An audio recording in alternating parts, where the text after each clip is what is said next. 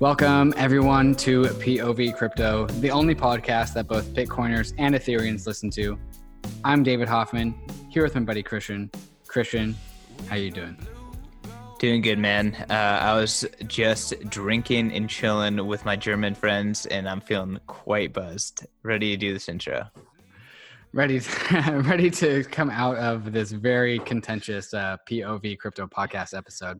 This was a really, really good one. Christian has put me up against a number of Bitcoiners in the past, and so I pull in two Ethereans at the same time. So it was a 3-1 versus Christian. Christian, I'm actually pretty proud of how you did. I was a big fan of your points, and I actually wanted to bring up. It actually made me feel as if I was much more well versed in Bitcoin than I thought I was previously, because Ryan or Eric would bring up some point and be like, "Oh, here's what Christian is going to say," and I would also be able to say like, "Okay, here's when I actually agree with him," versus what Ryan or Eric said. So I actually felt very in the middle of this whole debate. Yeah, I mean, I feel like this whole time, like, you are the most Bitcoiner Etherean I know, so that's why you're here, right? There's no coincidence that it's because I've been on POV Crypto and I've been talking to other Bitcoiners. Like, this is part of the whole POV brand. So if you want to get both sides of the argument, you got to listen to POV. That's 100%, and this episode is no exception. But before we get into all of that, let's talk about our sponsors. The first one being the fantastic Realty. David, why don't you give us the lowdown? Yeah, we've had a really awesome week at Realty. Realty, we just announced that we're issuing our first flagship property, 9943 Marlow, the property that will be burned into my brain forever. We just issued it on top of Uniswap. And so people who are on our whitelist, because we are a KYC company, we're centralized. We are a centralized real estate tokenization property. If you are on our whitelist, you can go to Uniswap and buy our property, which is pretty cool. We are the first security token on top of Uniswap ever. I saw Matt Odell retweet the Realty thread saying a vision into the future KYC of Ethereum. And I was like, dude, there's like 1,500 tokens on top of Uniswap, and we are the first security token ever. So like, calm your horses. Anyways, it is pretty cool that we are the first security token on top of Uniswap. And the reason why we can do this is because like all we have to do is whitelist Uniswap onto our whitelist, and then boom, all of our investors have Uniswap as a vehicle that they could trade through. But if you haven't heard of Realty, we're a tokenized real estate agency, and you can go and buy tokens that represent properties in, for now, Detroit, but in the future, the rest of the world. So go check us out at realty.co. We pay rent in DAI every 24 hours. The first real estate company to ever do this, enabled by blockchain, enabled by Ethereum. So, I mean, even if you are a US investor, go to realty.co and check us out, because we got some pretty cool stuff. Yeah, it's been really amazing watching David build out Realty. Practice what you preach, and David is definitely doing it, and it's incredible just kind of seeing someone who's in the ETH DeFi space really trying to apply those primitives to a business model. And I think Realty is the first company I've seen that is like really, really well bridged the gap between like the DeFi ethos and DeFi, and then like, yeah, doing something that is more traditional security token. I mean, in terms of like what I think from an investment perspective, I don't know exactly what is going to be the right formula, but in terms of like cutting edge, figuring it out, just kind of figuring out what is possible, like totally incredible stuff. And I'm proud to be working with David, proud to be sponsored by Realty. Really incredible stuff. And speaking of another company that has really been pushing the edge, our second sponsor, eToro. eToro, since I think 2014, has been pushing the edge on crypto, and then even before that, they have been pushing the edge on bringing kind of U.S. assets to international clients, and now they're bringing crypto products to the US. It's almost kind of crazy how backward it is, but here we are living in the US and we need international companies to bring the cutting edge to us. But over at eToro, you can find it at b.tc/eToro POV. You can get the most cutting edge crypto products possible. If you want to invest in a diversified portfolio, one click away. If you want to track your favorite trader, one click away. If you want to just stack sats, one click away. Every single crypto strategy is one click away on eToro. Again, really proud that these guys have been really pushing the narrative, been funding crypto and Bitcoin education for a long time. Just an incredible company, a company that has been very, very cutting edge since the get-go. Very proud to have them as a sponsor. Please follow them. Please join the application. You can buy your crypto at eToro.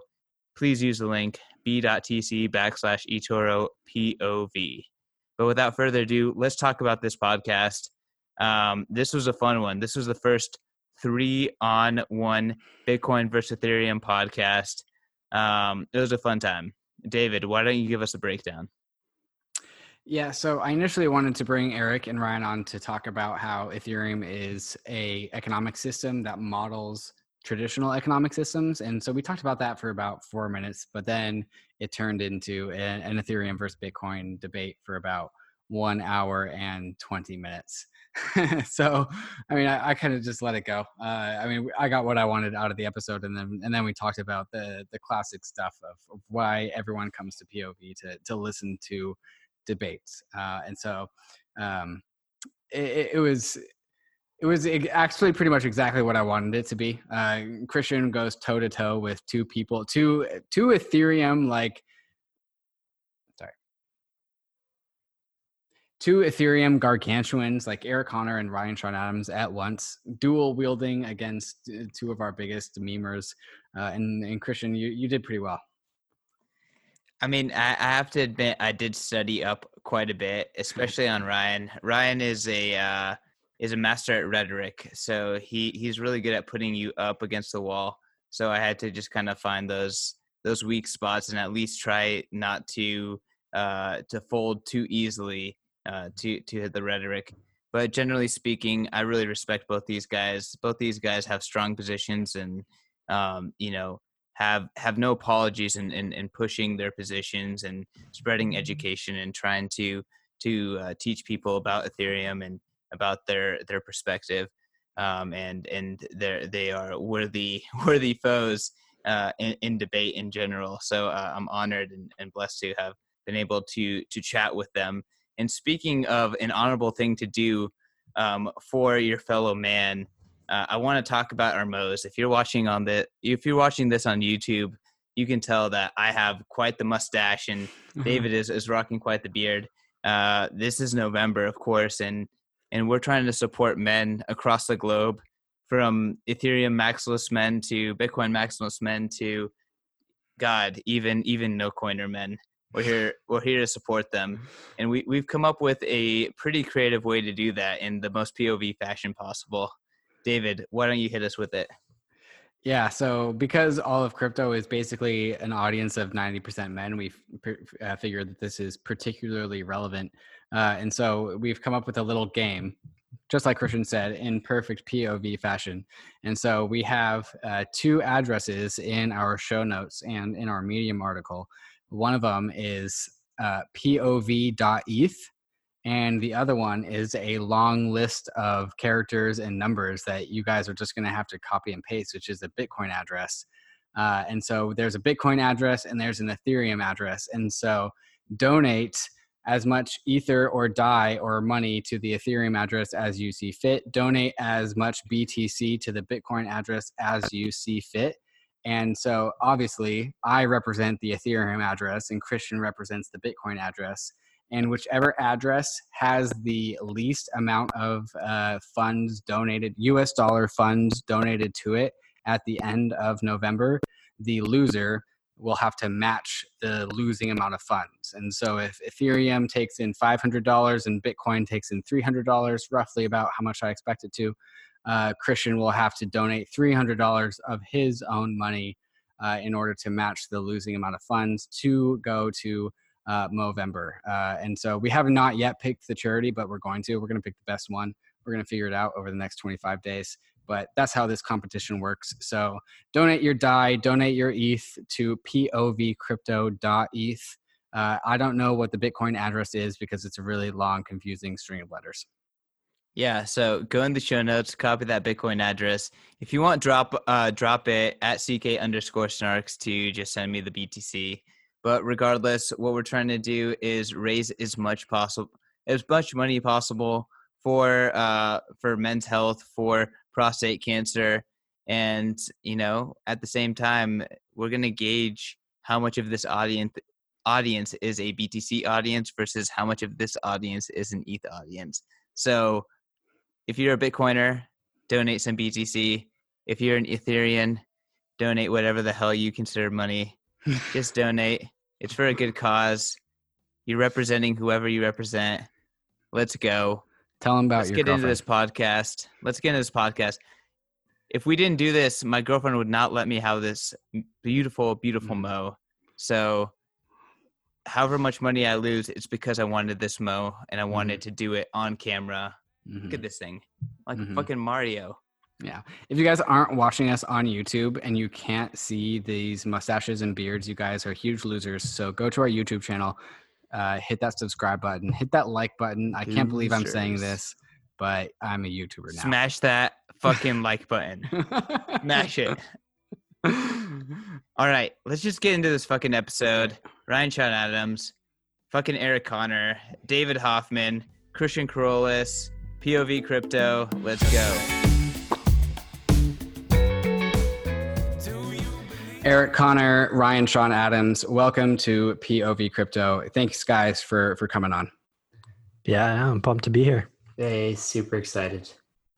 Ryan, this is your third episode on POV Crypto, and Eric, this is your first. So let's start with you, Eric. Let's give a maybe 60 seconds, 2-minute background as to who you are, your beginnings in crypto, and what you are now doing in crypto. Yeah, for sure. I guess I'll first say I'm definitely a fan of the podcast. So thanks for finally having me on. It's a pleasure to be here. But yeah, I guess just quick background. I've been in the Ethereum space kind of since the beginning. I always kind of tell the story, so it's all at this time. But I once tried to start a decentralized exchange back in 2014 called EtherX. It was way too early for DEX back then. It probably is still too early almost these days. But about a year and a half ago, myself and Anthony Sassano started ETHub, and just kind of since then, just been diving in on ETHub, and we started the Into the Ether podcast, and I'm now working full time at Gnosis on the product team, so just kind of enjoying working with that team and building stuff there, and just Twitter, obviously, fighting the trolls, all that good stuff. So just kind of full time crypto, I guess, is how I would put it. And how do you feel about ETHub and how it fits into the world of Ethereum? What is the ETHub puzzle piece in the larger picture of Ethereum? Yeah, for sure. I mean, when we started it, the kind of basis of it was there was no one we actually kind of originally started it to fight misinformation. It's kind of evolved into what we think is kind of the educational and also marketing resource for Ethereum. So you can kind of go there. If you've never heard about Ethereum, you could Google it and say, what is Ethereum? You can kind of start at the top page and move your way down. All of a sudden, you know about staking and the plans for ETH2, right? And then kind of we use it as well to just teach people about Ethereum and why we think it's important, and that's kind of more the Twitter and social aspect of it. But there was just not this resource out there, definitely not from Ethereum.org or any of that stuff, that kind of presented Ethereum in a way that people, I would put normal people, quote unquote, or people outside of the space could go and just take it in bitable chunks. Eric, I've definitely been on ETHub a bunch and have actually listened to your podcast quite a bit myself, just to kind of prepare for our own Ethereum guests over here. So you guys are really a great resource, and kind of what you guys are doing with ETHub reminds me a little bit of what Pierre and Michael did with really impressive amounts of. Christian, we lost you for about 30 seconds. Bummer. I was pretty much saying that his resource is incredible, and he's very prolific. So keep up the good work, man. Cheers. Yeah. I mean, that's I feel like this could fit into any crypto community, like just putting out information that is not there. And, I would say that we kind of fell into this niche or this rabid following that we actually never expected. It kind of turned into this marketing like tornado that we never expected was there, but clearly we just kind of hit a nerve in the market. And I think, this could be filled. There's other ways it could be filled in Ethereum, Bitcoin, all these different places. I think education is kind of a neglected spot for sure. Speaking of hitting a nerve in Ethereum, I feel like Ryan, you could also speak to that with what you're doing at Bankless. So let's turn to Ryan. Ryan, will you give our listeners a little bit of a background and what you're doing in Ethereum? Yeah, I think you guys keep having me on because Christian likes me so much. So thanks, Christian. I appreciate it, man. So crypto investor, crypto rabbit hole, similar story in many ways. I recently, a couple months ago now, I started a program called Bankless. And this is really responding to a need I saw to also talk a bit more to the community about open finance, specifically have an educational resource that folks can turn to so that they can, like, on a weekly basis, learn how to level up. There is a small but growing group of money protocol crypto users, people who are starting to do more with crypto than just hold, starting to explore some of the other, what I'll call money verbs, like lending, like borrowing, like actually, spending. I wanted to kind of gather this group together and sort of go on the journey that I've been on with the group. So that's really what Bankless does. And been really excited with kind of the community that we built up in a short time. It's folks that are actually like using these money protocols, using DAI. The mission is to become as bankless as possible. So the idea being that over time, you start to use crypto money more and more. Your net worth, converts into crypto. Over time, you need your bank account less, and you're relying on things like your ETH address more.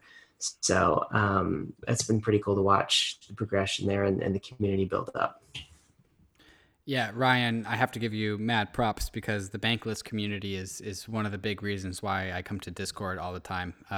The community that you've driven there to your Discord channel is really, really active. So if any listener is looking for a home to go and interact and engage with other people who are also interested in becoming Bankless, I definitely recommend Ryan's Discord channel.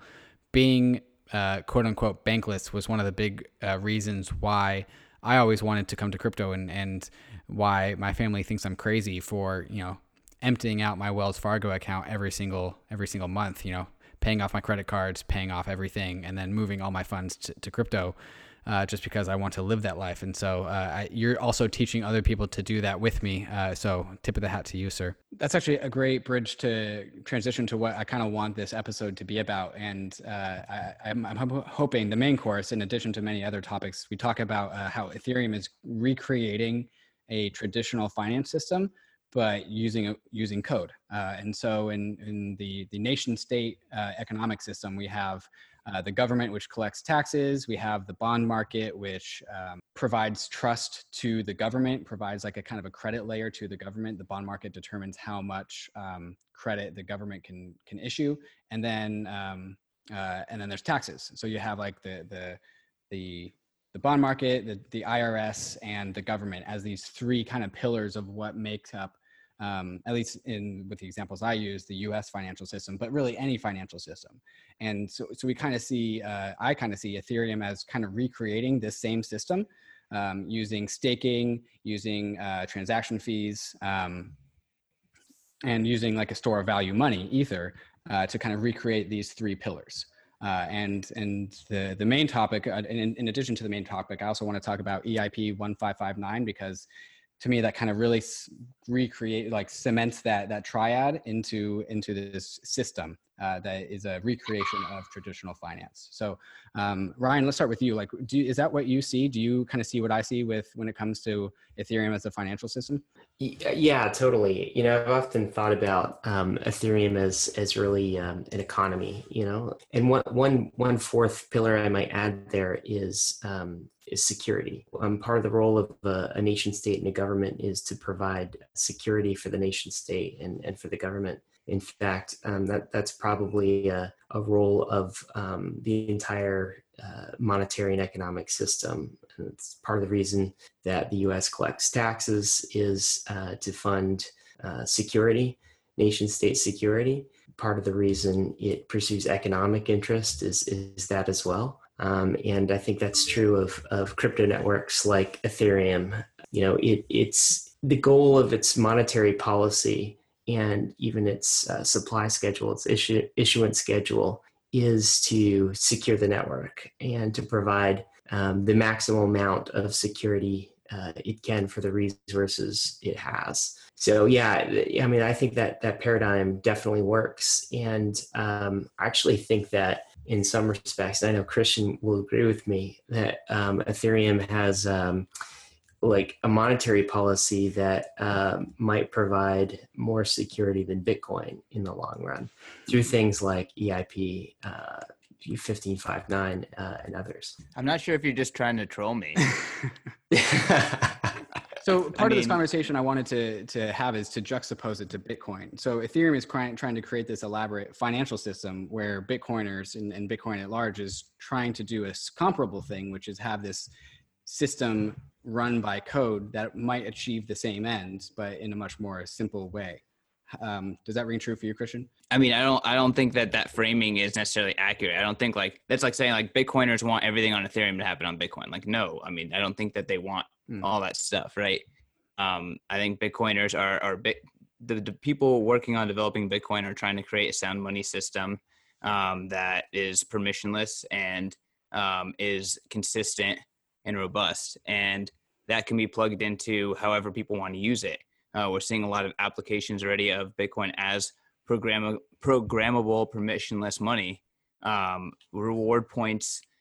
Lots of different apps are providing these kind of reward point systems that are rewarding people with Bitcoin, and that looks like a clear use case. That's just one of many that are kind of emerging in the. So I think yeah, that was maybe a mischaracterization of what I meant to say. Whereas Bitcoin is trying to make unsubjective, like totally objective money, and that's it, and let new things be built on top of that money. Where Ethereum is trying to build a objective code run economy, and then let that applications and businesses, both autonomous applications and traditional businesses, build on top of that economy rather than the money. So I personally see it as two strategies to more or less achieve comparable things that still ultimately result in different worlds as a result of what the base layer actually looks like. I think a lot of it is semantics, right? And I recently watched a talk from Andreas Antonopoulos where he said that everything is going to merge together, and he sees Lightning doing that. And then the guys from Radar Relay today just released a new application that essentially merges that like combines Lightning with Ethereum, and it makes it so you can do like similar to like a submarine swap with Ethereum into Bitcoin on Lightning. So I totally see the kind of all the chains mixing to some degree. Now the question is like, what's the best thing to invest in? Clearly, in my opinion, it's Bitcoin, but you guys would definitely disagree with that. So I think, we can kind of talk about why you guys think ETH can stand up to Bitcoin in terms of being a money. I think that's what this is about, right? I almost don't really see Ethereum and Bitcoin as competitors, if I'm being honest. I guess when it comes to trying to become like the digital money of the internet, potentially, but at least how I've seen the two communities settle in is, Bitcoin's kind of going towards this more digital gold narrative, kind of, pretty hardcore into the idea of a cap and that kind of thing. And I think one of the big things Ethereum has kind of changed up in the last few years or so and kind of taken upon themselves is this idea of minimum viable issuance, right? So, there's definitely a clear divide in the two communities when it comes to how do we issue coins and, what are the narratives around that. Bitcoin has taken a fairly hard stance on 21 million Bitcoin. That's all there ever be. And, that's it, right? Like we think we're hard money. We think we're digital gold because of scarcity. And, that's going to be the cap.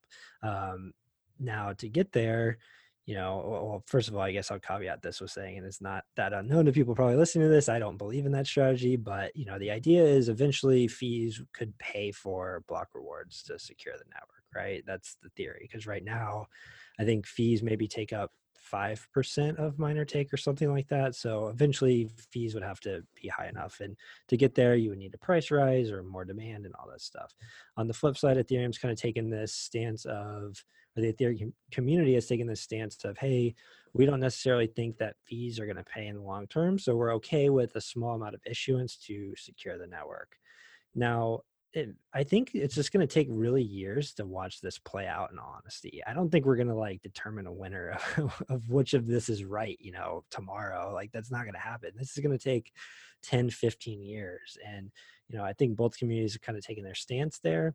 Does there have to be one digital money? No. I think that there could be multiple. I kind of think long term, maybe there'll just be one proof of work chain and one proof of stake chain, and that's it. I'm not a believer in kind of this multi-coin universe. I think 2 or maybe 3 would tap it out there. I have pretty strong opinions that I think the minimum viable issuance way is to go about it. And I think the way the Bitcoin community going is wrong. I think they're going to have to change and eventually put in some kind of issuance, but a slight inflation rate, as long as it's kind of known throughout time, isn't the worst thing in the world, right? So it's going to be interesting to watch these. We're all kidding ourselves if we say today we know which is going to win, right? That's the dominant digital currency of the future. But it's just really interesting to watch the two communities kind of take different viewpoints and kind of watch how this all plays out over time. Totally. And I know that Ryan wants to jump in, but I just want to ask one kind of question. And my main criticism of the uncertainty towards Bitcoin's block reward is the time frame, right? When is the halving going to really start to hurt Bitcoin security in terms of this nightmare scenario? I feel like a lot of critics aren't super clear when's that going to happen. Is that going to be in 50 years? Is that going to be in 15 years? Kind of like you alluded. I just think that that's something I'd like to hear a little bit more about. Yeah, I guess I'll start there, Ryan, and then let you jump in. But I think it's going to be as soon as 6 years. So we're about a year away from the halving, and then we're another 4 from the next one.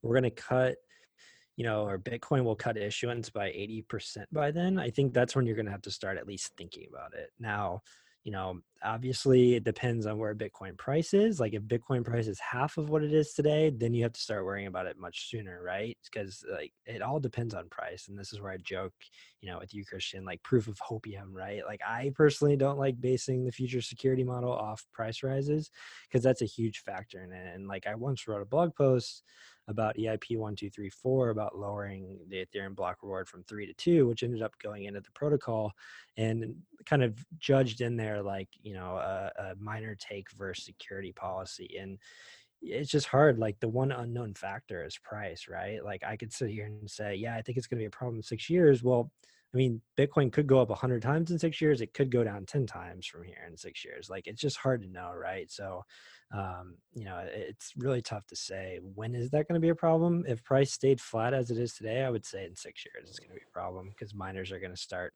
being at a loss. Yeah, I would agree with that as an estimate, Eric. It could be 6 years, it could be 12 years, it could be a bit longer, but the issue with Bitcoin and its current monetary policy and issuance schedule that it can't really get around is that it is moving from a security model that is based on its digital gold narrative, which is its core strength. I think we'd all agree, to a security model that is based on pure Bitcoin block space demand. Right? And those are two totally separate markets. There is a market for I want Bitcoin as a store of value digital gold, right? And then there's a market for I actually want to buy some block space to transact that Bitcoin in some way. And those are two totally separate markets. And I think a lot of people don't like appreciate the subtlety there, but with Bitcoin's issuance policy, effectively, it's moving from a security model that is, strengthened by its, digital scarcity meme value to one that is solely based on block space demand. And I don't think that block space demand right now is its core strength. And the Ethereum network is 4 years old, and Bitcoin's 11 years old. But even now, Ethereum is coming fairly close to Bitcoin in terms of raw block space demand, like miner revenue that comes from block space demand in Ethereum is kind of closing in on Bitcoin, and because Ethereum is a polyasset network, because you can do so much more with Ethereum blocks than you can with Bitcoin. Ethereum might have and probably will have a more robust block space demand market. So it wouldn't be as much of an issue for Ethereum to switch its security model from pure issuance to block space demand. But for Bitcoin to do it, it just seems like foolhardy, and it's going to happen, right? So whether that happens, whether it starts to really impact Bitcoin security in 6 years or 12 years or 18, it's absolutely going to happen. And I don't think it will cause the Bitcoin network to completely fall apart, of course. But what could happen is it could lose its reign as the number one defending champ, most secure network to another network that has a different security model. So that's like my concern for Bitcoin. And unless you do something like add the simple fix to this would be you add 1% annual issuance to Bitcoin's supply schedule in perpetuity. But like Christian, you tell me, if you did something like that, what would happen to the Bitcoin community? My perception is it could cause a massive fracture. There would be a massive debate. It would be like a really big deal to try to do that. Some people would even say it's no longer Bitcoin. What do you think about that? Yeah, first and foremost, I feel like the scenario you paint, it just doesn't make any sense to me. So you kind of paint this horrifying scenario, but I'm curious, what price is Bitcoin at that time, right? Because it either that Bitcoin's you either painting a scenario where Bitcoin's blocks are not being used at all, but Bitcoin's price is extremely high, or Bitcoin's blocks are not being used at all and Bitcoin's price is extremely low. So if Bitcoin's price is low, like Eric kind of painted, then of course Bitcoin security is at jeopardy. It's also not useful and no one gives a shit about it. We're moving on. That's kind of end of story.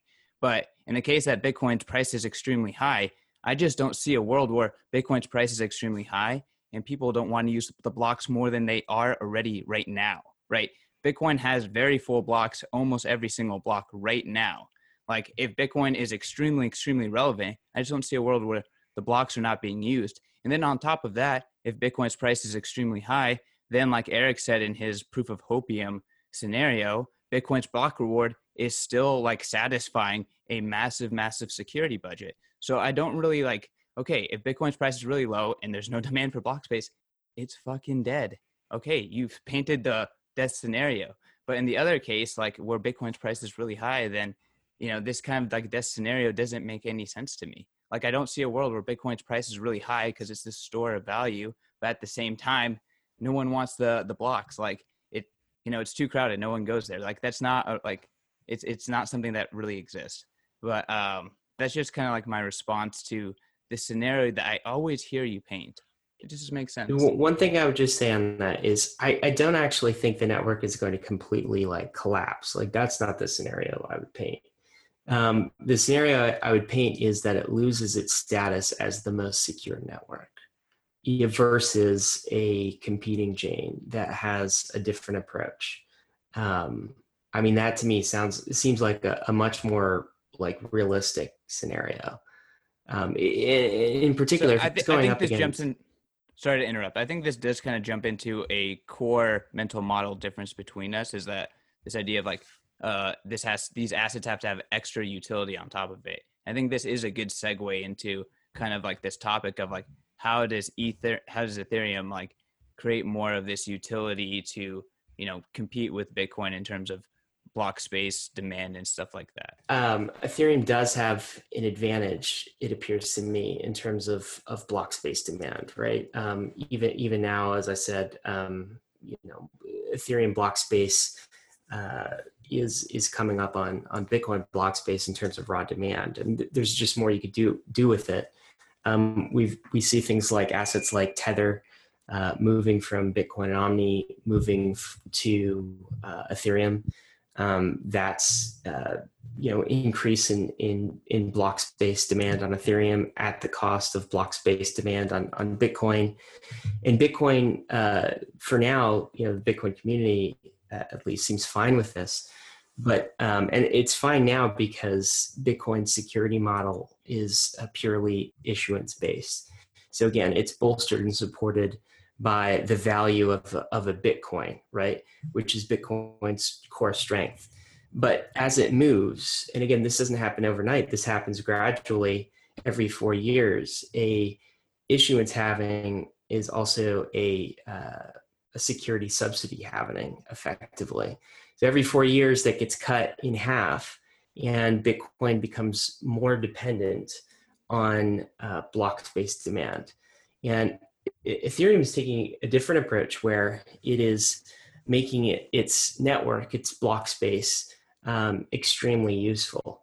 And to the extent a network does that, provides more utility, it can effectively, potentially take the seat from a network like Bitcoin, you know, in terms of higher security.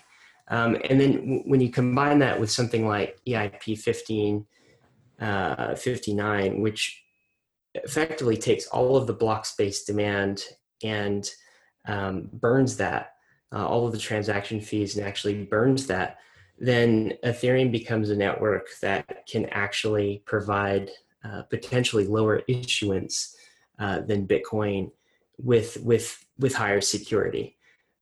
So it just seems that not that Bitcoin is going to fall apart, of course, but that it could be usurped by a network like Ethereum that is providing more utility in its block space, generating more transaction fees, taking all of those transaction fees, burning them to lower issuance, and then suddenly Ether becomes a lower issuance, higher store of value, and kind of the scarcity meme that Bitcoin starts to collapse, unless they start to, like, Bitcoin adds issuance back into perpetual issuance into its supply schedule. But if you do that, then you're sacrificing, you know, the scarcity meme as well. So I just feel like the Bitcoin community maybe hasn't played out that scenario enough to see where the flaws are, and to see where, you know, another network might be able to take its throne as the most secure network. So a little bit of what Christian was getting at with this whole like Ether providing utility to it as money versus Bitcoin, which has no utility except for the utility of being money, which is basically like liquidity. And so, you know, Ether's value prop as money depends on being able to do things in Ethereum, and Bitcoin's value prop as money is go up in price, be more liquid. Except the where I see this kind of fall through is that Bitcoin is known to is supposed to be this value, this perfectly scarce asset, can't be any scarcer, can't be any harder. and its velocity specifically is supposed to be very, very low. It's got a velocity that's even lower than the US dollar. And Bitcoin had this identity crisis back in 2017, where it asked itself, like, is Bitcoin a payment mechanism or is it a store of value? And then we had the fork between Bitcoin Cash and Bitcoin. And it seems like the Bitcoin identity is much more a store of value than it is a payment rails. And so, like, I kind of see Bitcoin Cash and Bitcoin split in the same way I see MKR and DAI split, because MKR and DAI are the same system, but one's the payment rail and one's the store of value. Except what Ethereum enabled Maker to do was to able to do that with aligned incentives rather than disaligned incentives. And so what I think Ryan was saying earlier is that the fundamental value proposition of Bitcoin is to be a scarce asset, isn't necessarily to pay the miners for security. And so, to Christian, to use one of the terms that I frequently hear you use is Bitcoin doesn't live in a bubble. And so there are all of these alternatives that provide utility, and even provide utility to BTC, which is Lightning Network.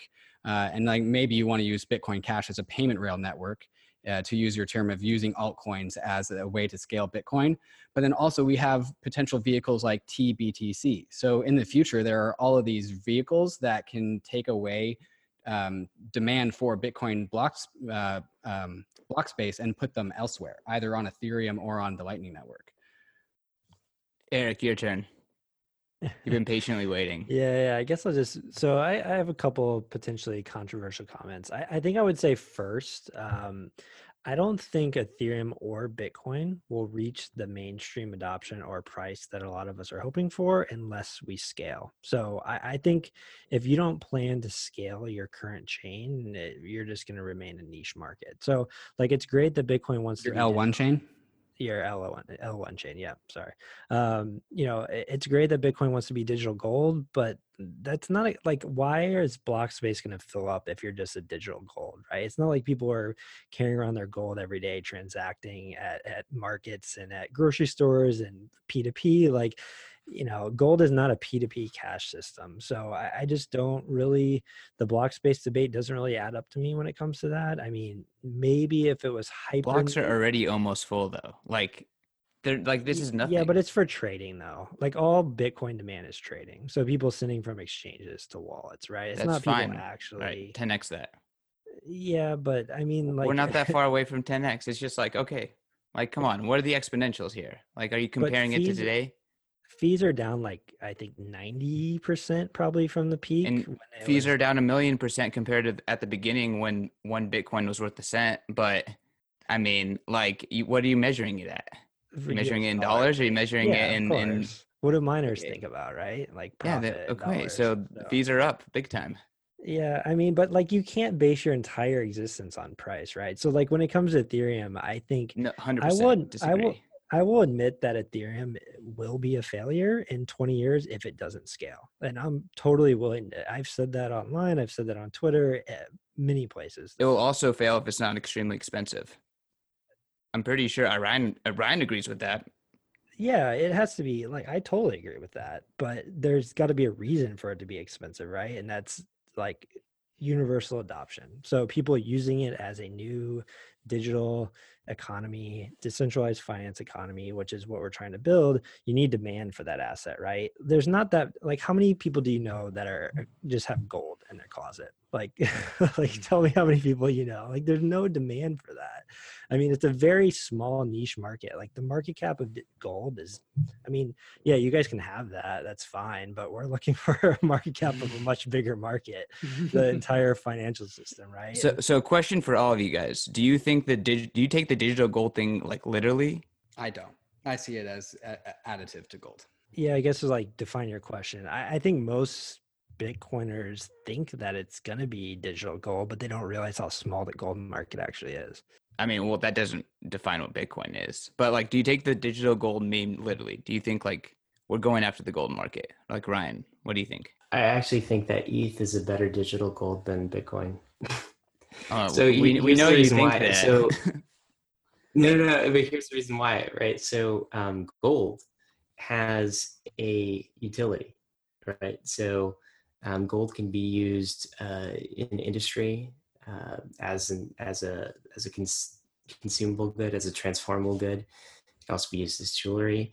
Bitcoin does not have any utility.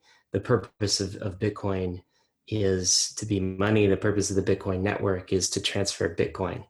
I made this comment about Peter Schiff. He's like, his big issue with Bitcoin, so he says, is that it doesn't have any utility, right? Like, and he contrasts that with gold. I mean, I think Peter would like Ether, because Ether has this base utility value that it can kind of collapse to. Even if it lost all of its monetary premium, it still has a base utility value. And then you add monetary premium on top of that. You've actually often stated that Maker and Ethereum is very Austrian. But in kind of Austrian, people are split between this idea of you need a commodity money and this idea where you actually want a pure money, and any commodity that we actually use as money distorts the monetary premium aspect, and the monetary premium distorts the utility aspect. So this is something that I've actually been thinking about a lot, and I'm glad that you brought it up, Ryan, because I kind of disagree. I actually want a pure money. I don't want something that is a utility thing that also doubles as money. I think that is historically what's happened. And I don't think that necessarily is a necessary paradigm. I think gold is really expensive because of its monetary features, not because of its electronic chip features. And if gold lost its monetary value, then its price would be way cheaper, and we'd probably make a lot more electronics with the gold because it'd be cheaper, because there wouldn't be the weight of the monetary premium. So I mean, again, I know this is about EIP 1559, and I don't want to derail that too much. This could just become an Ether versus Bitcoin debate. Yeah, no, this but is I great. do think that this is a good segue, right? Because I think that at least when I've been thinking about EIP 1559, I feel like it cements Ether as almost like a commodity within its own system. And I think that it cements Ether into this economic paradigm. And I don't necessarily even know if it's correct. It doesn't necessarily jive with my mental model, but I mean, I'm just a pundit. I'm not even that smart. So Okay, but I'd love to hear what you guys have to say. Yeah. So here's the thing, Christian. So I should say, actually, Bitcoin does have a utility, right? Maybe I could kind of amend what I was saying a little bit. Bitcoin's utility is to pay for Bitcoin transactions on the network. That is its utility commodity value. The reason I kind of discount that is because it's somewhat, self-referential, right? It's like, if Bitcoin isn't used as a money, then there's no need to actually pay for Bitcoin transactions, right? By the way, so Ryan, I kind of discount that. But I want to just say that, Ryan, by the way, the Bitcoin community made fun of Ethereum for 4 years of the oil meme, but really that's the entire use of Bitcoin. Bitcoin is literally just the oil for the Bitcoin community. So I just wanted to point that out. Right. Exactly. Yeah. So yeah. Exactly.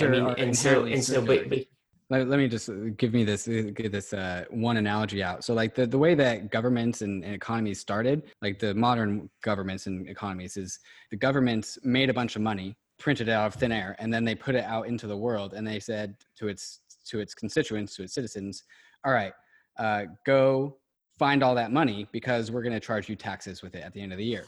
And so then all these businesses and services and products get built so people can collect the money. I don't think that's how it happened. That's how David Graeber cites it in his book, Debt First 5,000 Years, which is also a contentious book, but just wanted to throw that out there. I think there is some sort of circularness. I mean, even recent history doesn't show that. But there's always there's between minting and issuing, there's a long history of money, and there's debt as money, commodities as money, sales as money. I don't even mind the self-referential part, right? That part totally makes sense to me. I think money is a meme, and economies are all self-referential, and at the end of the day, all of this stuff, it's just memes all the way down. But the part that you were saying, Christian, is okay. So the the problem with Bitcoin's going back to security model, right? The problem with Bitcoin's security model is that eventually it becomes totally dependent on its utility value. Moving Bitcoin around the network and paying for that block space, essentially at some stage when issuance drops to near zero in the Bitcoin network, then Bitcoin's security model becomes wholly dependent on effectively its utility value. It's like commodity value, not its storage value. So that's what doesn't make sense to me. Like gold is completely different. Gold does not have a Fedwire transaction network built in. Gold was like forged in, a star, in the center of a star, and it's in a supernova explosion, and it's like chemically bonded. That's its security model. Bitcoin is different. And like, I would actually be way more bullish on Bitcoin, to be honest, Christian, if it had a 1% issuance in perpetuity, right? Like if it was like block halvening every 4 years, and then it drops to 1%. Like, I feel like if Bitcoin just implemented that, you could totally slay my argument like right now, and just like that would be the mic drop, and this podcast would be over, like, and POV crypto would be over, and Christian would win. Like that's all you guys have to do. So it can't be 1%. It has to be at least like 4%.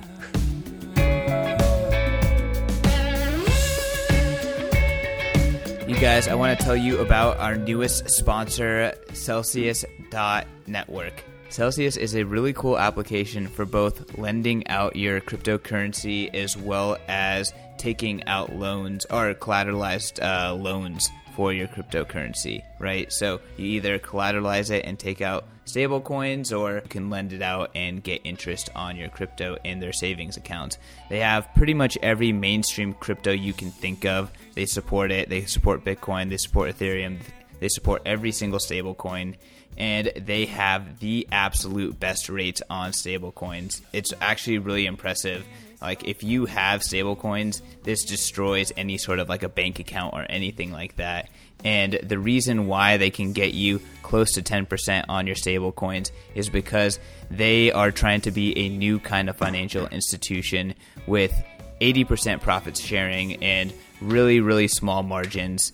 They are trying to make it as easy as possible. Totally. The rates are pretty incredible. I feel like these guys are the Binance of borrowing lending platforms, just because they accept so many different coins. Ethereum, Ripple, Bitcoin Cash, Zcash, 0x, Dash, Stellar, Paxos, Hong Kong dollar, Australian dollar, EOS. Like they've got it all. And their rates are pretty insane. So over 8% on USDC right now, 3.75% on Ether, over 8% on Maker, on DAI. So these rates are all pretty higher than the DeFi rate right now. So if you guys want to trade your contract risk for centralization risk and get 2% more on your DAI or USDC, Celsius Network is probably the place for you. And if you use promo code POV after you sign up, you can get $10 of BTC when you make a deposit of $200 or more. So if you're going to do it, make sure to get that $10 of BTC with promo code POV. Next up, I want to tell you guys about Bitcoin 2020. Bitcoin 2020, of course, is a conference that is put on by myself and the Bitcoin Magazine team. Getting really excited about this event. We just announced Tony Hawk as our second speaker. The speaker we announced before that was Nick Szabo. We're trying to change it up, make sure that we have, we kind of differ from the usual crew. So Bitcoin 2020, we're trying to keep it interesting. We're also keeping it interesting with a complete festival vibe. Anyone that went to Bitcoin 2019 will attest to how much fun it was. Use promo code POV for, I believe it's 25% off your ticket, which is already super cheap. But yeah, POV at checkout. Get that 25% off. Make sure to go to the best Bitcoin event of 2020 in March in San Francisco. Make sure to go to bitcoin2020conference.com. So, look, here's the reason Satoshi didn't put a monetary policy other than just having until it's done. It's because there's no right monetary policy. There is no right monetary policy, and there's always going to be subjectivity around that. And I predict there's going to be a lot of contention in Ethereum in the future if monetary policy remains something that is not governed strictly by code. And even when it does, there will be FUD about it. Nothing's governed by code, though. Nothing. Like the community tomorrow could decide to fork. Like it's all a social contract. Like nothing. Well, yes and no. Like I do think that it's like it's not that clean. But I mean, again, like Ryan, I just disagree with your statement, and I think it's not going to age well at all. But regardless, like I really do think that if Bitcoin is a store of value, there will be need to transfer it. There's really not that much block space. Like you're making it like this. Seems like there's this infinite block space that needs to be filled. There's only 1 fucking megabyte. 2 years ago, there was a massive fight about how we don't have enough space to do what we need to do in such a small portion of the planet, right? So, I mean, unless Bitcoin second layers scale so successfully and Bitcoin is so expensive and we find a way to never use blocks, like, or Bitcoin is just not relevant. Like, I just don't like, if Bitcoin's not relevant, it's not relevant. You're right. Okay. You won. Like, I just don't know what to say. Like, I just don't see this in between scenario where Bitcoin like dies slowly or just becomes, the second fiddle, but somewhat is relevant. It's just going to become completely irrelevant. So I actually agree with, well, maybe I don't agree with Christian, but Ryan, I actually disagree with the 1% is more bullish for Bitcoin, because adding inflation onto a proof of work system is bad, because proof of work is already inherently based off of economies of scale. And so if you add on that 1%, that adds on that seigniorage that Bitcoiners are so avidly trying to eliminate. So when you mix together inflation or additional issuance upon a system that operates with economies of scale, that sounds like centralization of wealth. And that's why I really like proof of stake with a 32 ETH minimum, which is pretty low.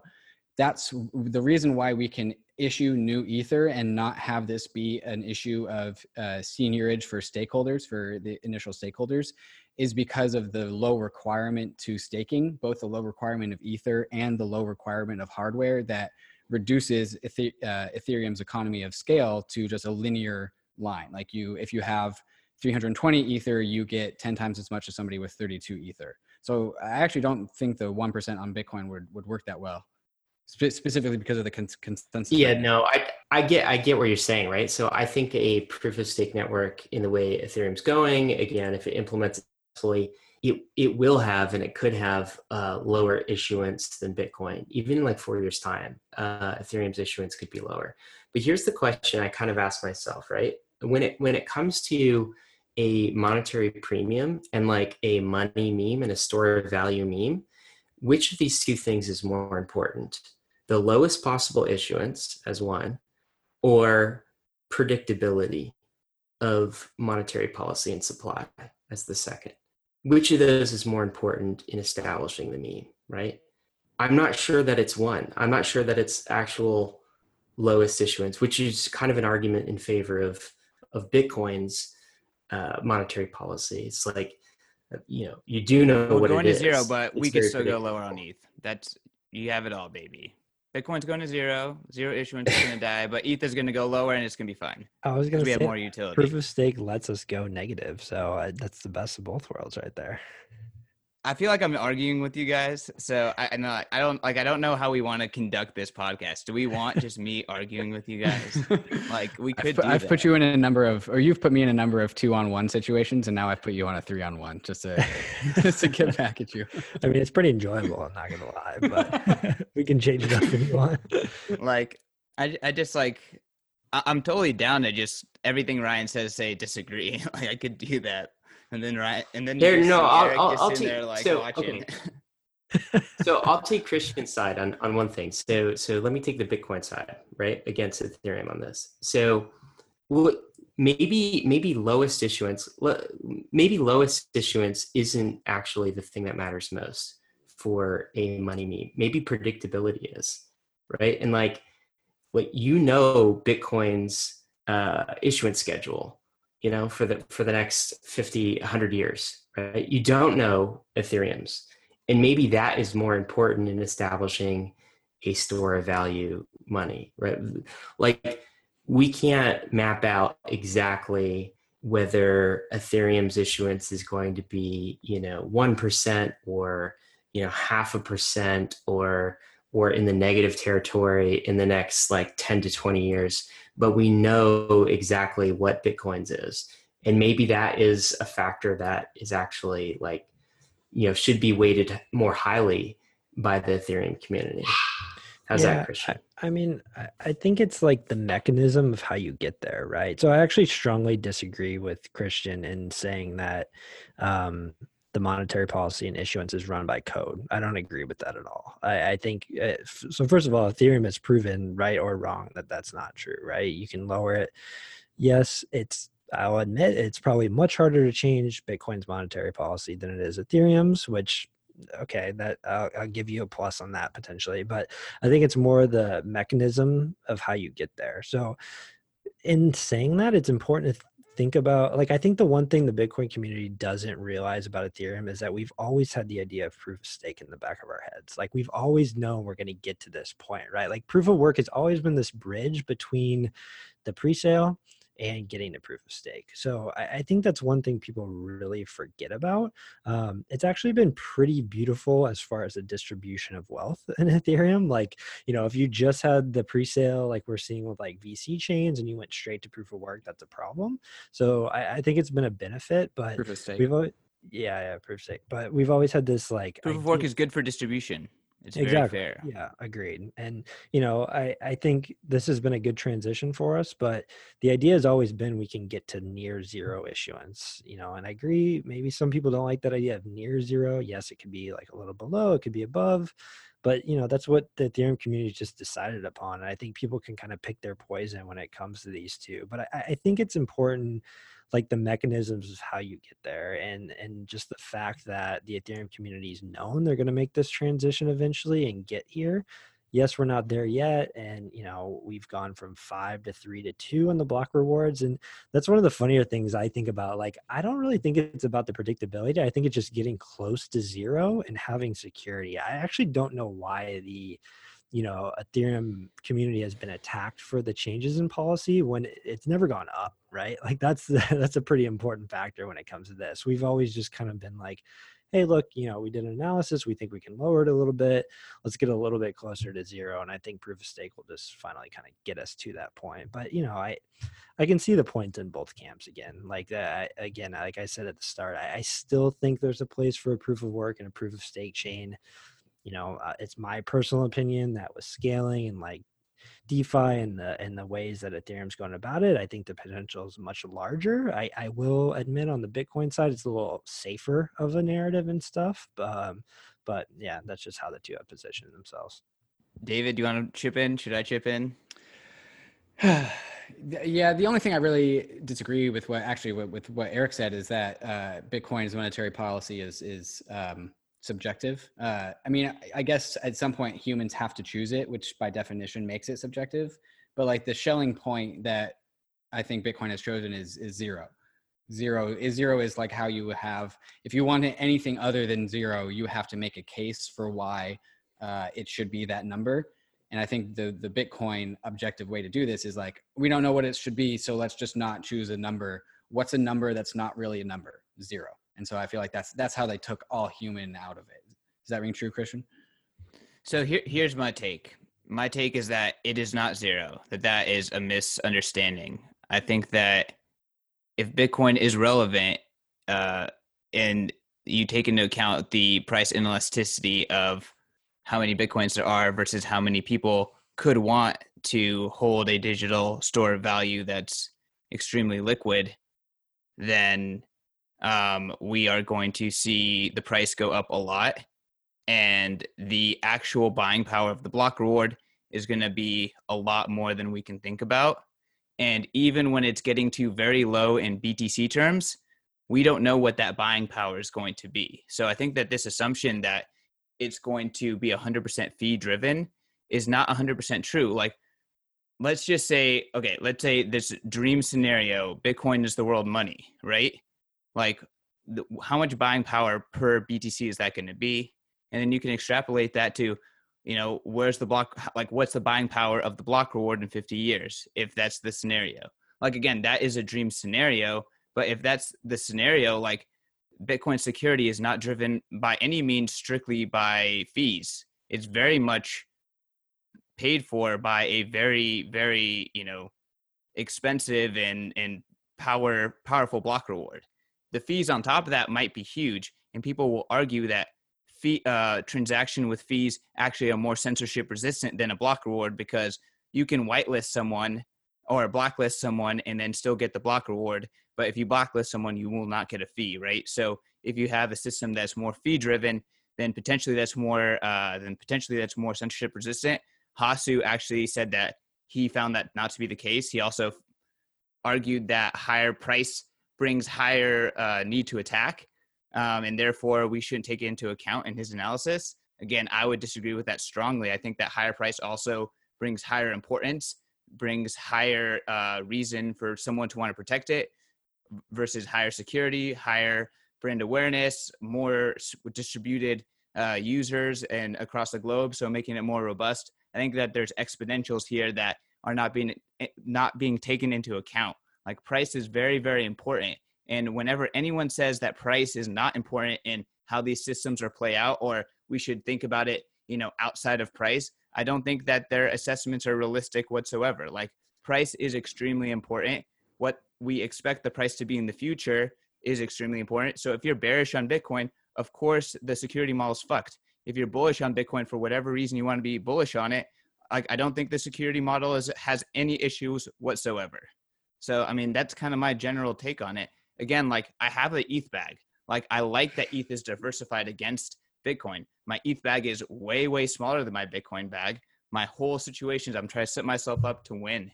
And I think that Bitcoin is super bullish. I think that its security model is nowhere in jeopardy, especially because there's this chance that it could be this sovereign store of value that's extremely liquid. And again, I disagree with Ryan. I think that if ETH is a good money, there's going to be literally no block space for any other transaction other than sending ETH back and forth, because people are going to want that really good money, and it's going to be really fucking expensive to get that block space. I don't think that block space is supposed to be elastic. And I think that that's going to be the case for Bitcoin too. So here's another thing, Christian. So in the world of Bitcoin, who's actually purchasing that block space, like 10, 15, 20 years from now? Again, like, let's just put, like, let's like try to get into this idea of like, there's inelastic block space and inelastic amount of Bitcoins, and there's very elastic amount of people. So even like, again, if Bitcoin is not relevant, then whatever. But even if we have 10 times more people using Bitcoin, there's going to be no fucking block space. But here's the thing. Scale amazingly. You're saying people, but like in that world where block space is super scarce and super rare, the only people who are going to be able to afford block space and actual transactions on the Bitcoin network are ultra high net worth individuals and crypto banks. It's like Nick Carter calls it kind of the container model, right? So you're going to have to like shove all of these transactions from the second layer. And by second layer, I mean like generally crypto banks, Coinbase, Binance, BitMEX. You're going to have to take all of those transactions and you're going to, shove them into the block space. And you're going to have to pay a lot for them. If you're like the mom and pop crypto user, if I'm just trying to give you Bitcoin, I can't afford to pay $500, to give you a $10 worth of Bitcoin, right? Like, that's another problem with not scaling the base layer is block space becomes reserved. It becomes gentrified, essentially. It becomes reserved for big crypto banks and high net worth individuals, right? And that's not a decentralized world. That's like depending on the crypto bank layer and a custodial world to scale things out. That's another problem I guess I have with the Bitcoin ethos in not wanting to scale that base layer. Yeah, so I would love to like hear what Eric, since he's kind of deeper in like the actual technicals, thinks like the future of Ethereum is going to look like in terms of demand for block space, and if Joe Schmo is going to be able to interact on the blockchain. Personally, for me, I think that you are making like a call towards you're appealing towards people's sympathy, and it's completely irrelevant. Really, people like in that horrible scenario that you're painting, there is still a sound money system that is free of government printing of money that is going to put people in a much more equitable world. So even in that scenario, we have improved a lot. Number two, like, again, it surprises me how uncreative you are when it comes to like thinking of like the future of scaling. Like, we have no idea what the future of scaling holds. I think it's very, very early on for both Ethereum and Bitcoin scaling. And it's way too early to just say it's going to be banks. It's going to be banks. So I just think it's just not creative at all. But I mean, I would love to hear, like, is ETH going to have like anyone can transact on chain? Like, I really just don't like see that being the future of ETH. I think like my vision of like a blockchain is that like it's going to be hard to transact on the base layer. Like, the world is not going to transact on that directly. So there's a lot to unpack there. I guess I would say, first of all, I don't think the vision you just painted for Bitcoin's future is anything in the relevancy of what the Ethereum community expects for the future. So I guess first I would say, yes, there is a painted picture for how Ethereum plans to scale. And I would agree with you. There's no picture for how Bitcoin plans to scale. If we're talking sharding, we're going to get 1,000 times the scaling ideally once ETH2 phase 2 launches. So all of a sudden you're expanding the block space available there. There's still layer 2 solutions hopefully coming online. And I'll reiterate, I'm not one to back up from this. I think if Ethereum doesn't scale, and this holds for Bitcoin too, and this is why I flipped all my Bitcoin for Ethereum back in the day. Wait, you're no coiner? No, I hold Ether. I have no Bitcoin. No coiner is originally meant for someone who owns no Bitcoin. So technically, yeah, from the perspective of a Bitcoiner, Bitcoin's just a meme now, so it's fine. But man, I think if neither of these scale, I hope you made a lot of money. If neither of these scale, it's just a failure. Like, I fully agree. Do you also mean with fees as well, like scaling fees down, fees come cheaper? Is that, are you including that in scale? Yeah, exactly. Like Ethereum was the Bcash vision. Lots of scale, low fees. Yes and no. Like, Bcash has no plan for actually scaling. Anybody can increase the Okay, I'll give you that. Like, we actually have like dedicated people researching and making money to do this research and development, right? Like, Ethereum wants to scale out so the fees go down and you can, bring more people on chain. Like, that's the vision I believe in. That's the vision most of the Ethereum community believes in. I'm not a believer that what Ryan just said, you're going to squeeze out, anybody that wants to make a legitimate Bitcoin trade. I don't think I'm squeezing people out from sound money. Maybe squeezing out from the base layer, but I'm not operating on TCP. I mean, how do you expect a worldwide currency to exist when it costs $100 to even get into a block? Like, I don't get that. Like, yes, maybe if Bitcoin was truly trying to develop scaling solutions, but they're not. Like, Lightning Network's just a meme. Like, we can all agree to that at this point, right? Like, there's no way that Lightning Network. You might be in a bubble. I mean, like, everyone's in a bubble, but you definitely might be in a bubble. Have you used it? Lightning Network? Yeah. I have a node. I have several apps on my phone. All right. Well, that's all the power to you guys. He's bought my beer with Lightning before. That's a real thing. I haven't seen I personally haven't seen developments or like growth in the Lightning Network in the last year. How do you measure growth in Lightning Network? Channel lockup, like that's how you transact on it, right? Like, you realize that Lightning Network is on all nodes are default to private channels, almost all. I mean, like, it's true. Like, when how often do you change the default setting on your app? How often do you change the default setting on your app? I've tweeted about this so many times. I'm so tired of hearing this argument. Like, there's no way you can tell me that Lightning Network's actually growing when everyone just says, "Oh, they're just private channels." Like, I don't buy it. I just don't buy it. Okay, I mean, there's no way to tell me that Zcash is growing or Monero's growing or any of those private things either. Anyways, Bitcoin. Lightning is not a blockchain. I mean, it's just like, it seems interesting that you think that way. You're on both sides here. You're telling me that block space is going to be in demand and that price has to go up per block, and then you're also telling me that Lightning is going to take off. Like, none of this is adding up, right? And this is the Bitcoin problem. No, I'm just saying that there's multiple ways that Bitcoin's going to scale, and we don't know what it's going to be like. I don't know if it's going to be a bank. I don't know if it's going to be sharding. I don't know what it's going to be like. Yeah. But Christian, what besides Lightning? Like, what other avenue? besides crypto banks and Lightning is Bitcoin pursuing for scalability? I mean, Lightning came out like 2 years ago. We have no idea what the future holds. And to be honest, like if Bitcoin was on Visa, right? Like Bitcoin could go on Visa right now, and that would give it massive throughput. Like throughput is not an issue. And you've said this in other interviews Bitcoin go that, on Visa? dude, the Visa network can represent anything. It's completely custodial. Yeah, so anything can be custodial. Like a payment Okay, channel. well, But I mean, you're this using is- Coinbase on your shop, right? Like custodial, there's a purpose for custodial and centralized solutions. But this is And why, like that is a media. Like again, I'm just saying we don't know what's there in the future. You yourself in other podcasts have said that like blockchains, VC chains are focusing on throughput and scaling are kind of missing the money aspect of it. And I'm just saying the same thing as you. I'm saying that this like argument on like, hey, we got to scale this kind of right now over like we need to be an SOV is missing the point right now. yeah. So, but okay. So here's what I worry about with Bitcoin, right? So, let's say talk about what we worry about with ETH. Okay, but I have tons of worries about ETH.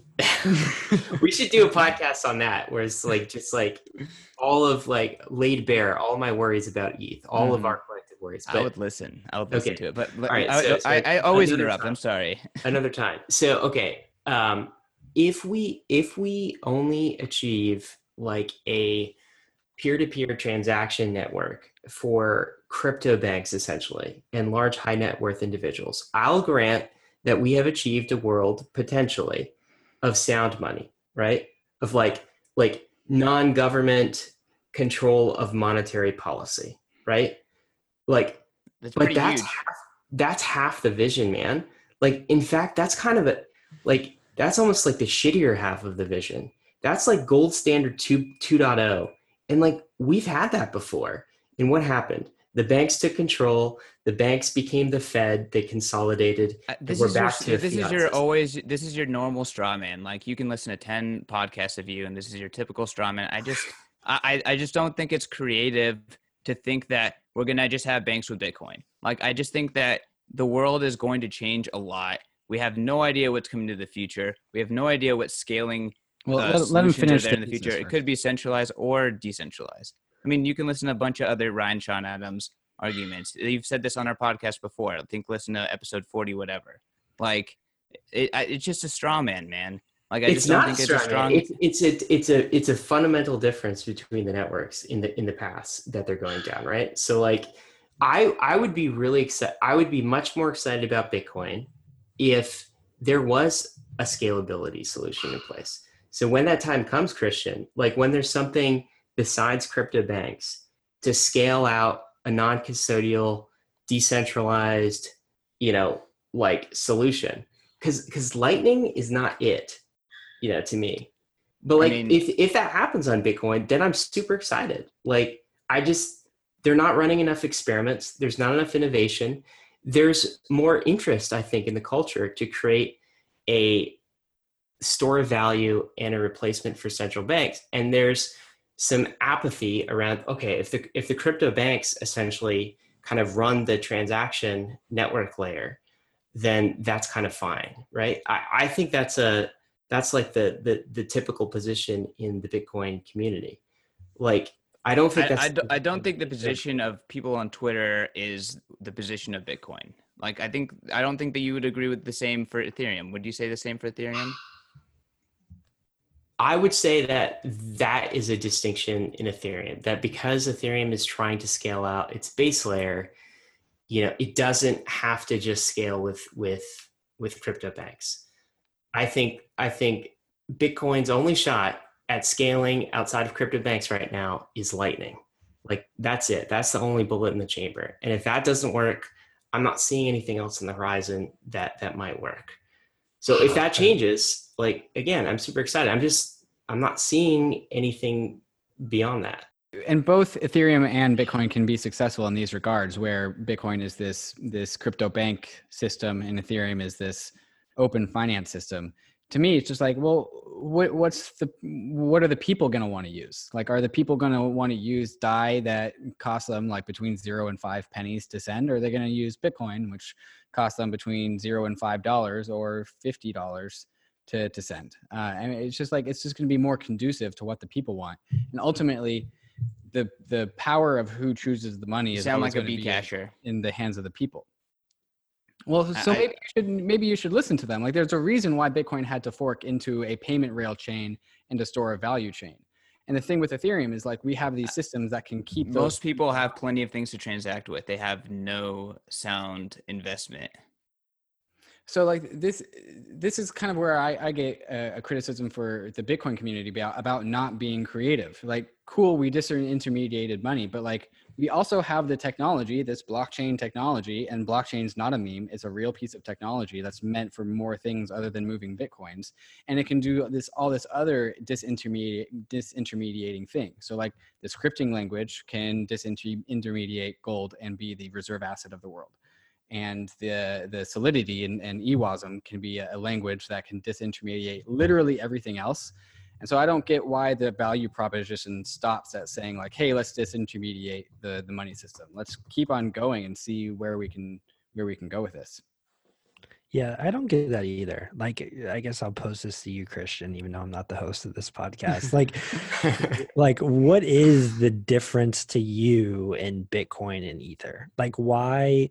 Because to me, there's literally no difference except like the asset themselves, right? We could talk about the Ethereum network versus the Bitcoin network all we want, but the actual assets themselves, like the two communities just think they're different based on what? Scarcity? Like, to you, the 21 million cap is that like the difference? Because I mean, they're both digital assets we can send to each other right now and pay each other in, right?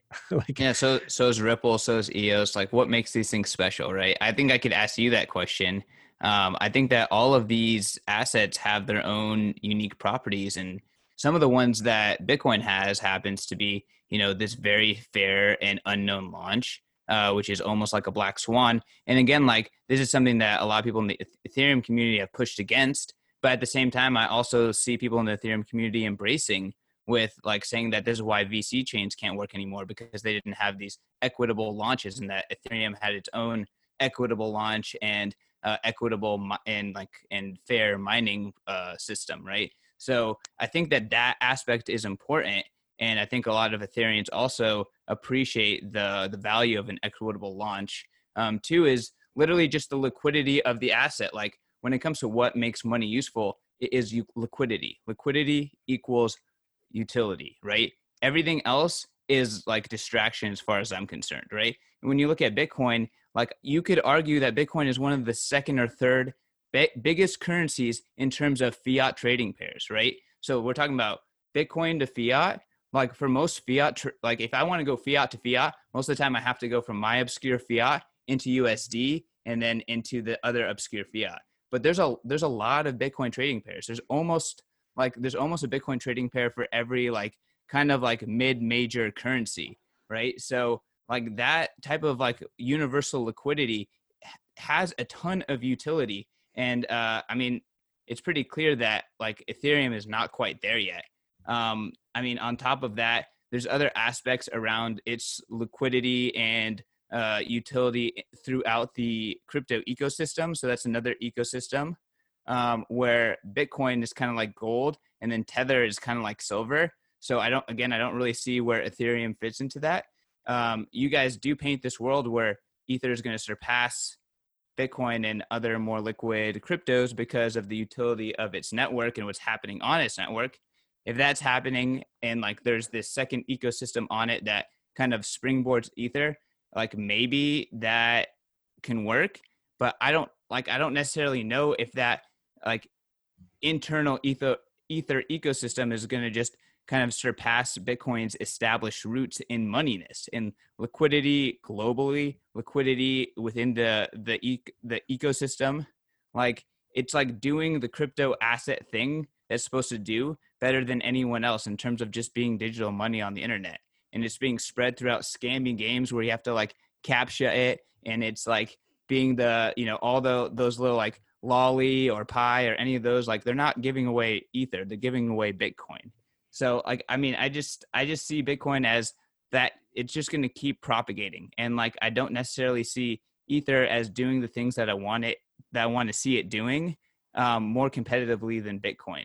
Granted, I just went on DeFi for the first time, so I'm living in my own bubble. So maybe I'm just going to get blindsided. At the same time, I think there's a possibility that y'all might be in a bubble and y'all might get blindsided. I mean, we're all on bubble. So it's been my theory for years that if Ether passes Bitcoin and market cap, which it would probably pass it in liquidity at that point, that most Bitcoiners are going to capitulate. And it sounds like you might be on that on that path there. So I mean, like I'm always trying to position myself in the best position, right? I'm like very conservative. Yeah, I mean, I can vouch for that. Bitcoin's the safe play right now. I don't deny that, but yeah, it's just always interesting to hear why people are on both sides. All right, guys. I think this is a good place to wrap it up. Any last comments? So what's EIP 1599? 1559? Yeah, 1559. Did you ask when it is? Like, when is it coming? No, what is it? I don't think we talked about it once. Yeah, we talked about it. If listeners of this podcast should know what it is. But Eric, you want to give us the quick down low? Yeah, sure. So I guess it's kind of been out there, I would say almost probably a year now, or Vitalik wrote the paper probably 2 years ago, but it's essentially an overhaul to how the fee market works on Ethereum. So right now you kind of have a first price auction. So say demand spikes on Ethereum, right? You don't know what the people you're bidding for space in the next block, right? So you don't know what people are going to bid. So even though last block could have been 1 GUI to get in, it might be 50 now. You just don't know.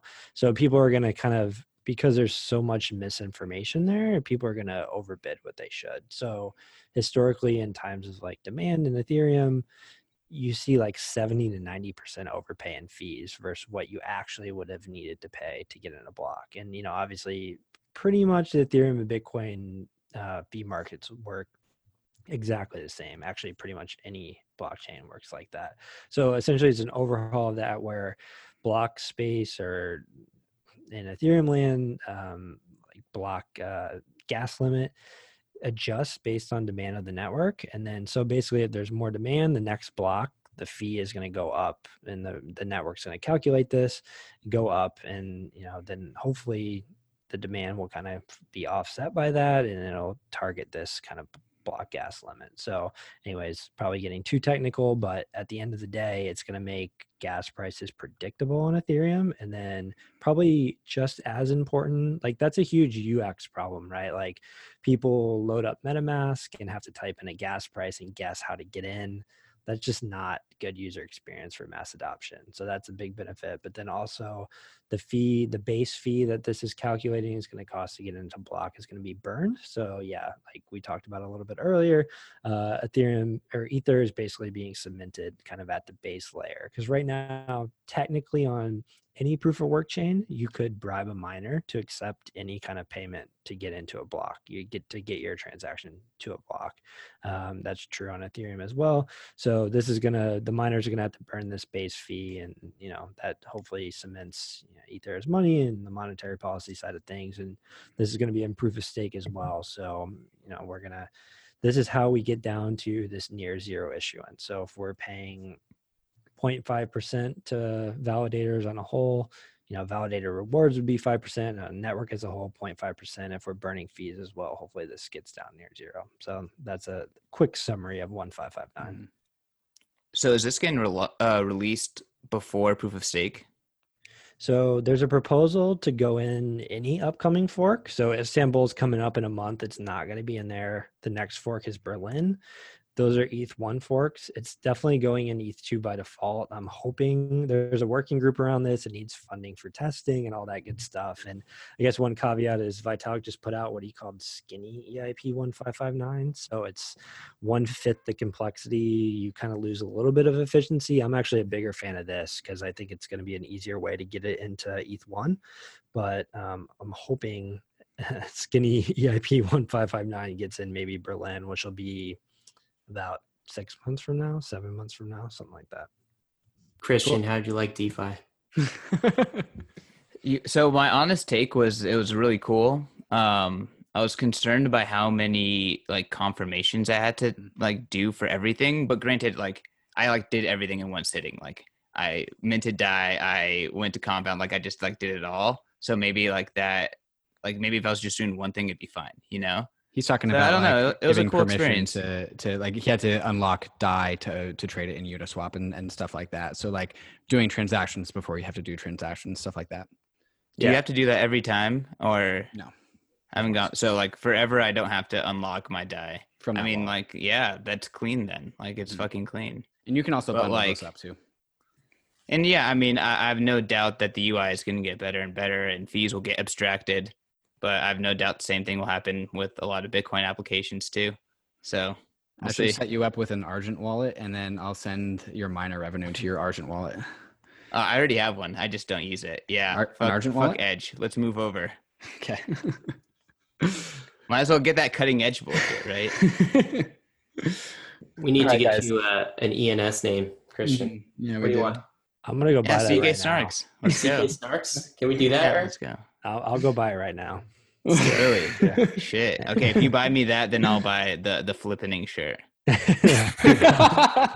Deal. If the flippening ever happens, I wear it. But we got to come up with some like, you know, if we're doing this in 5 years and flippening hasn't happened, like I don't know. Yeah. I don't know. I Like can- that's 1 year until doomsday. Aren't you already in trouble by like betting Ethereans on stuff? Like, don't you have an outstanding bet with somebody about ETH2 shipping? Yeah, Zero, is yeah. Beacon Chain getting shipped before Q1, before the end of Q1? Okay, we'll For see. 10% of a Bitcoin.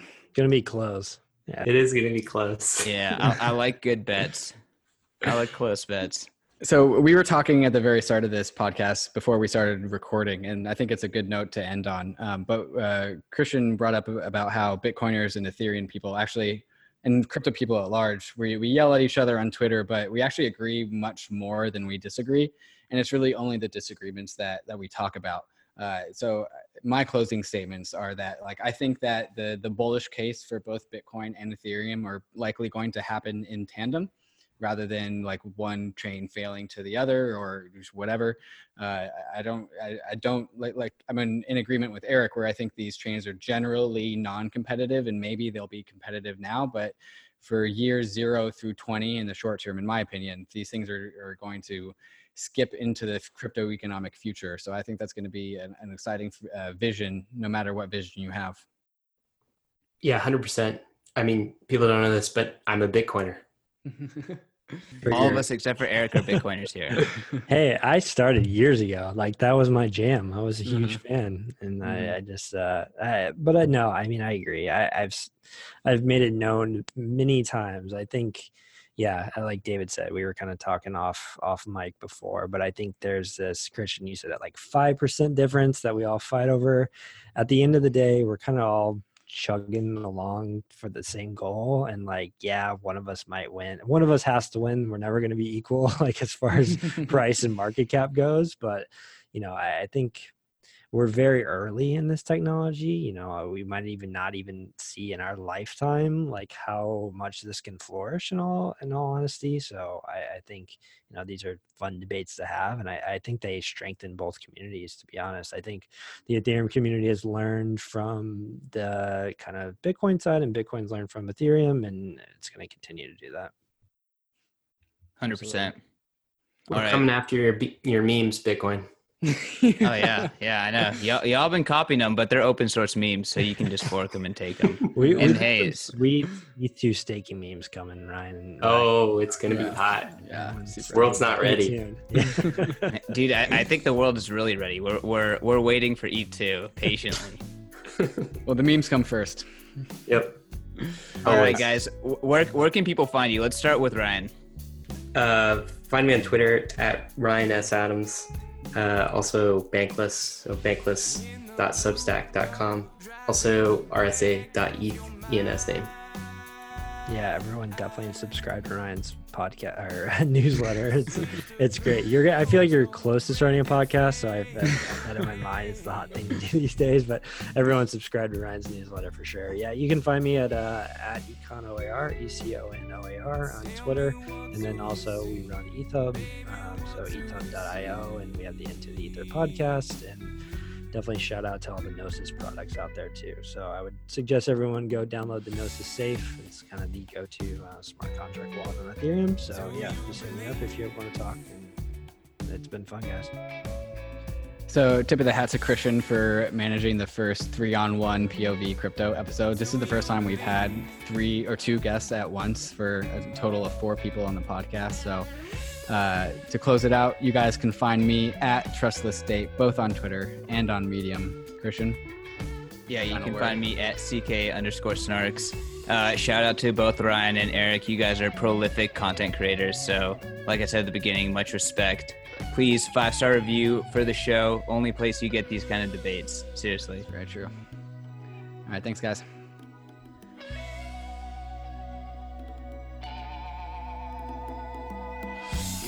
Is true, then you might as well tell the lie.